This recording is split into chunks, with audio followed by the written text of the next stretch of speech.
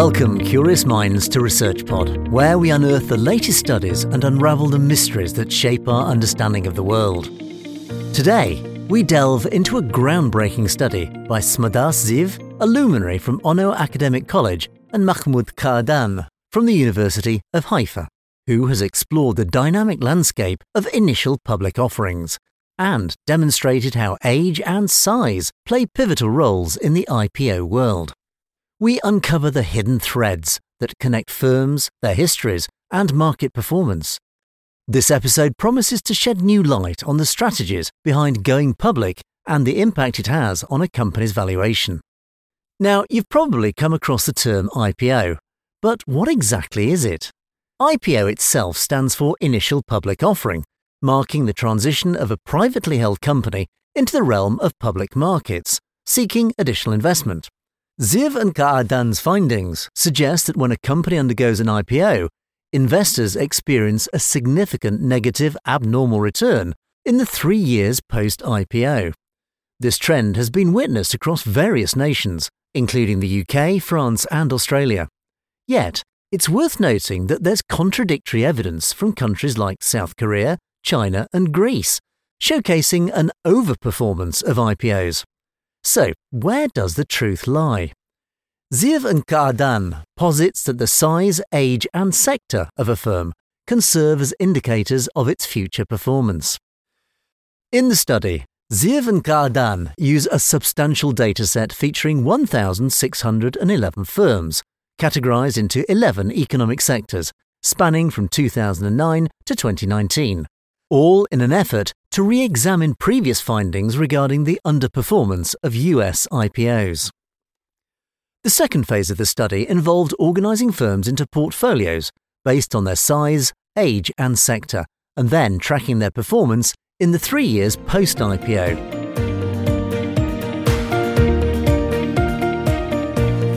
One fascinating finding is the considerable variability in the average age of firms that opt for an IPO across sectors. For instance, healthcare companies tend to go public at the average age of 10 years, technology firms at 13 years, whereas basic materials firms tend to do so at 30 years, and industrial firms at the age of 34 years. It could be argued that firms in healthcare and technology may need to go public earlier to secure financial resources. From a strategic standpoint, going public can offer a competitive edge, making it the first mover in a market. Moreover, it elevates investor recognition, a firm's visibility, reputation, and credibility, ultimately reducing a firm's cost of equity and augmenting its overall value. But that's not the only advantage. Launching an IPO can also furnish firms with financial flexibility and bolster their bargaining power with financial creditors. But how, you might wonder? Well, it positions the firm as an attractive prospect for securing additional capital to fuel investments, reducing reliance on alternative sources like debt. Other studies emphasize that an IPO is pivotal in promoting superior corporate governance and heightened transparency as companies commit to meeting the disclosure and regulatory standards of financial exchanges. Now, into the crux of the study. Findings from the research unveil that firms typically lag behind the standard market index after an IPO, especially smaller ones when compared to their larger counterparts.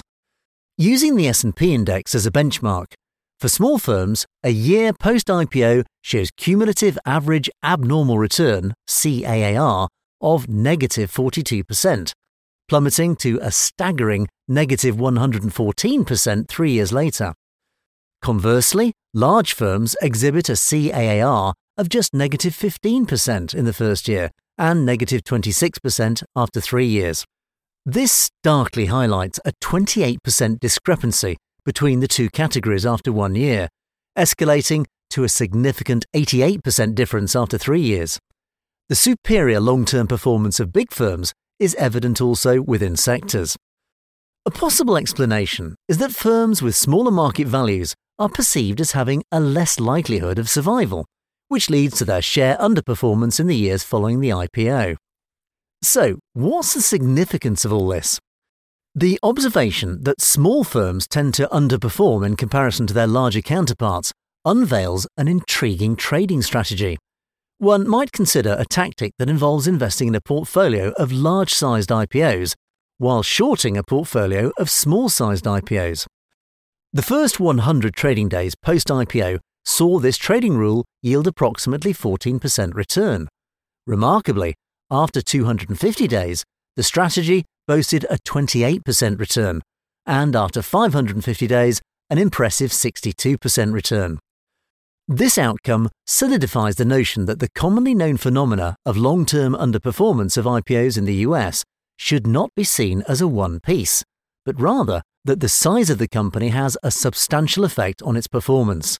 For small-size firms, investors' attention diminishes at the post-IPO years as they seek their next speculative opportunity. Now, as we tread deeper into this discussion, a pertinent question arises. If going public through an IPO can potentially negatively impact a firm's value, what's the incentive for firms to take this leap? Previous research has pointed to a compelling reason. Companies often opt for an IPO to increase their prominence, to attract investors' attention, and as a result to increase the likelihood of being a candidate for acquisition or merger. For small firms, raising capital is critical to survival and often can be a matter of make or break. From a regulatory perspective, fostering an environment where small companies can go public is integral to fostering economic growth within a country. It stimulates job creation and provides smaller enterprises with the vital capital they need for business expansion. Now, let's revisit the heart of the study. The study uncovered a direct correlation between market value and a firm's age, with a gradual increase observed across firms' market value quintiles, where market value is derived from the pre-IPO number of shares multiplied by the offer price. Quintiles is a statistical term used to divide a set of data into 5 equal parts, commonly used to help understand the spread and distribution of data. For instance, in regards to the study, in quintile 1, the average age of a firm stands at 10 years, whereas in quintile 5, it rises to an impressive 28 years. This highlights that older firms have more time to establish and expand their businesses, which is evidently reflected in their value. Notably, larger firms have the capacity to raise more capital. In quintile 1, they might secure about $71 million, whereas in quintile 5, that figure skyrockets to a staggering $834 million. The positive correlation between a firm's size and age led to the examination of the CAAR within 3 distinct age-based portfolios. For instance, the A1 portfolio comprised young firms aged between 1 to 6 years. Moving up the maturity ladder, portfolio A2 included more established firms aged 7 to 13 years, while portfolio A3 encompassed even more mature firms aged 14 years and beyond. The CAAR results were scrutinised across various timeframes, and it was evident that overall, older firms exhibited superior performance compared to their younger counterparts, regardless of the time window post-IPO. One might argue that older firms are more likely to yield higher profits, reducing uncertainty about them, and have had more time to bolster their value. Indeed, reducing uncertainty about firm future prospects is directly linked to both its age and size, ultimately influencing the amount of funds raised. One widely embraced explanation for this phenomenon is that older firms boast a lengthier track record and a wealth of information that's readily accessible to the public. This increased transparency means that financial analysts and investors are less uncertain about the true value of the firm. Older firms have more experienced management that can manage uncertain events better. Therefore, their underperformance is less severe than those of young firms. The remarkable research of Smadar Ziev and Mahmoud Kaadan makes one thing abundantly clear. The world of initial public offerings is a nuanced landscape in which post-IPO market performance strongly tied to a firm's age, size, and sector. The correlation between these factors and the cumulative abnormal average returns, CAAR, paints a vivid picture of how older, more established firms tend to outperform their younger counterparts. Furthermore, the connection between a firm's age and post-IPO performance sheds light on the importance of transparency and information accessibility. Older firms, with their extensive track records, offer a level of clarity that often leads to less underperformance, as investors and analysts are better equipped to gauge their true value.